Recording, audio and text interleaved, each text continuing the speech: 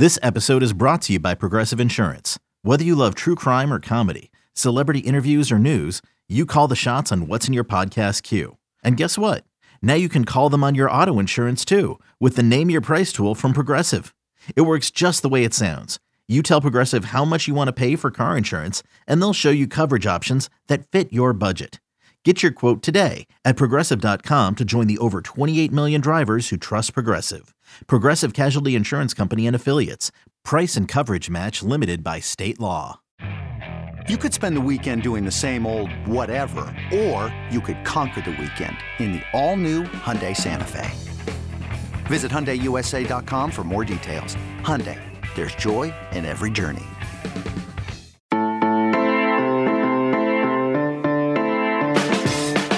Missouri's defense took a big step last season. Now the pressure is on to be even better in 2023. It is Monday, May 1st. This is the College Football Daily. I'm Lance Glynn. In just a moment, you are going to hear an excerpt of a conversation from the Football Recruiting Podcast between host Cooper Patagna and Andrew Ivins and Missouri defensive coordinator Blake Baker. They discussed the Tigers' defense, the unit's strong play last season, and much more. You can, of course, find the whole conversation on the Football Recruiting Podcast wherever you get your podcasts. So without holding you any longer, here are Andrew Ivins and Cooper Patagna with Missouri defensive coordinator Blake Baker.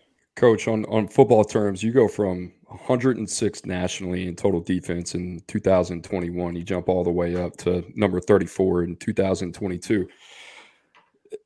When you got to Missouri, was the feel like, were you confident in what you saw on tape? And then for you as a coach, how do you tap into that? And how do you tap in and build that trust to where you see that leap on the field, something like that in terms of tangible results? All of that matures in such a quick fashion. Rarely do we see that type of turnaround in less than 12 months. What was that like for you, and what was the message you wanted to get through to your players that obviously they received? Yeah, it was a lot of fun, to be honest with you. You know, the thing that, like, whenever I get to a new spot, I'll usually watch about 10 plays of a point of attack. I'll have the GA make a play, 10-play cut up of each player. And that's just so I don't want to have a preconceived opinion on a young man, because I don't know what they've been taught. I don't know who their position coach was. I don't necessarily know maybe what the scheme is. So that's kind of, but when I cut on those tapes, I did see talent. The big thing that stood out to me was, you know, to be quite frank, I just didn't see very good fundamentals. I thought they played hard. You did not see them playing with their hands. You didn't see them keeping a base. You didn't see them staying square. So that was really the battle cry last spring, you know, when I took over, was we're going to be very simple. And it didn't help. I got and maybe it did help looking back, but got promoted really 2 days before spring ball started. I think we had 2 20-minute walkthroughs, and we're trying to install a defense that, you know, versus an offense that had been going on year 3. So it was probably a blessing in disguise, just keeping it very simple. But that was my plan, you know, after watching the tape. That was my plan initially anyway, is just let's get better fundamentally. From a talent level standpoint, I thought we were pretty talented, and you know, adding, you know, like we keep talking about, some key pieces in the portal. I guess after spring, the only piece we really added, I believe, was DJ Coleman and maybe Christian Williams, just a couple D linemen. But I thought we had a talent, and I thought the kids were hungry, man. I really did. Like, you know, it was kind of unique, but from a confidence standpoint, you know, I don't know if it was probably more. I don't think they lacked confidence, but I don't know if they really knew to, you know, and it takes time, just build that trust and respect. And as the spring went on, then they could see how they were getting better individually, and not even worried about collectively as a whole how we were doing. I think that's kind of where the trust and the respect came from. And then just letting them know that the standard, we weren't going to relent as a coaching staff. I thought our coaching staff did a really, really nice job of bringing energy and not letting the little things slide. And I think that all resulted in having the season that we had. And it was really cool just watching the guys as the year went on. You could see the confidence building week to week in the belief that they had and what we were doing. So it was a fun year, and hopefully we can build on it. I think, again, having the guys that we have back, I think we got a chance to be really special this year.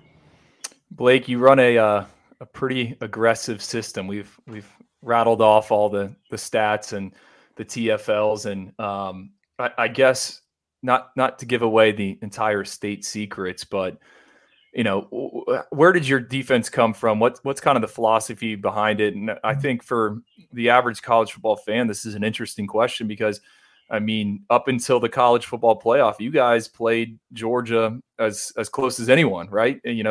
There in Columbia. So, I guess what have you noticed over the years? You called the defense at Miami, you called it Louisiana Tech, and now you're running your system. So just what are the principles of the system, and how have you adapted it and changed it as we've seen the game shift, to more spread and all that in recent years? Yeah, I think, if you were to sum up our defense, as simple as you could, is we're going to be an aggressive one gap defense. We want to be multiple on the back end. And create issues we want to play the quarterback, not the offensive coordinators. So we want to try to confuse the quarterback after the ball is snapped, not pre-snap.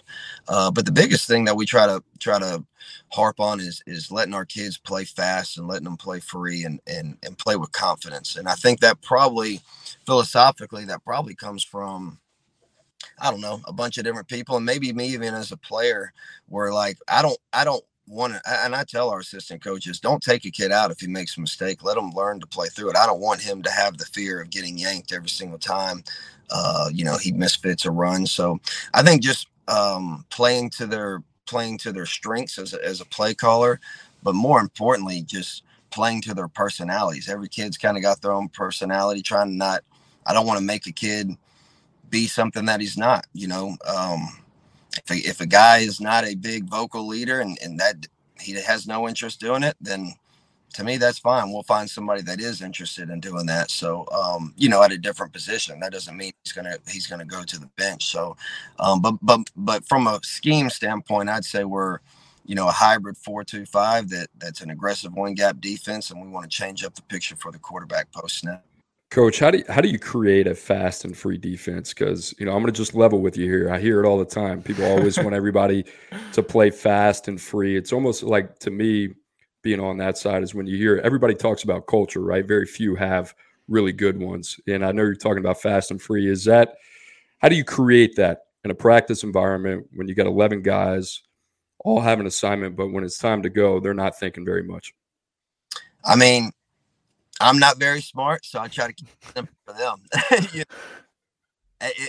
And being in 100% transparency, I think, and I don't have all the answers. I'm not going to sit back here and say that I do, but I do know when I meet with a lot of different defensive coaches, man, that shit sounds so hard. They make it so complicated. I'm like, it's still 11 on 11. There's only so many things you can do.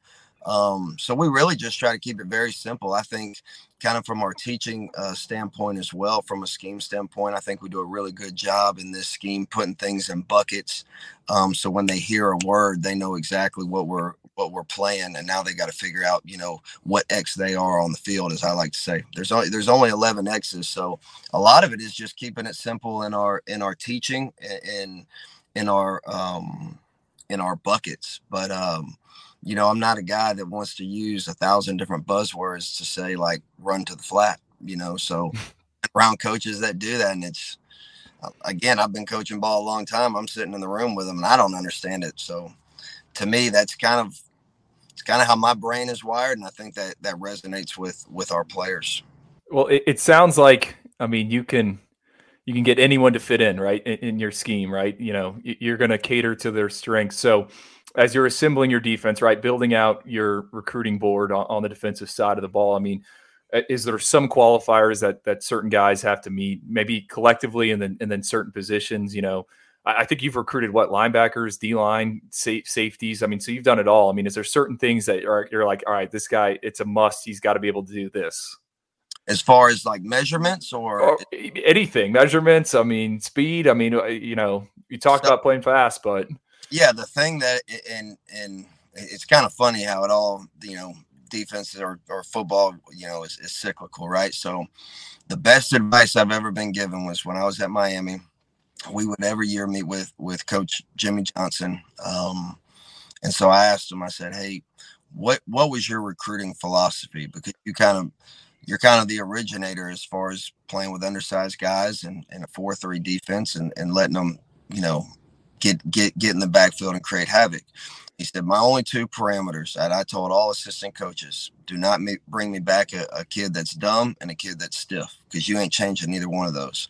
And so that's kind of the philosophy I live with. There's guys that come in a lot of shapes and sizes across the board. And there's certain parameters, especially the closer you get to the ball, as far as, arm length and size. But, we have a safety that's 6'3", 230 pounds, and the guy that's starting next to him is 5'11", 195 pounds. So it's also my job as the play caller and as the coordinator, making sure we're putting whoever the best players are in the best position to succeed. If a guy's better at rolling into the box, we're going to roll him into the box more than necessarily put him in man-to-man coverage. But the 2, and I'm serious about that, Ivans. If they're dumb and if they're stiff, man, you're not out coaching that. So, instead of using the negatives, we like to say, will they run and will they hit, and are they, in the high school level, can they line up the defense for you guys? And that kind of answers the questions from that standpoint. But from a measurable standpoint, yeah, there's certain criteria we want, but depending on where you're at from a school standpoint, or there's a lot of different factors that go into deciding will his measurables be enough to be successful at the school that they're at. A big thanks to Missouri defensive coordinator Blake Baker for coming on the Football Recruiting Podcast with Andrew Ivins and Cooper Patagna. You can find the whole episode by searching for the 24/7 Sports Football Recruiting Podcast wherever you get your podcasts. Remember to give us a 5-star rating and a review on Apple Podcasts, and head on over to the 24/7 Sports YouTube channel and click that subscribe button. Thanks so much for listening to the College Football Daily. We'll talk to you again later this week.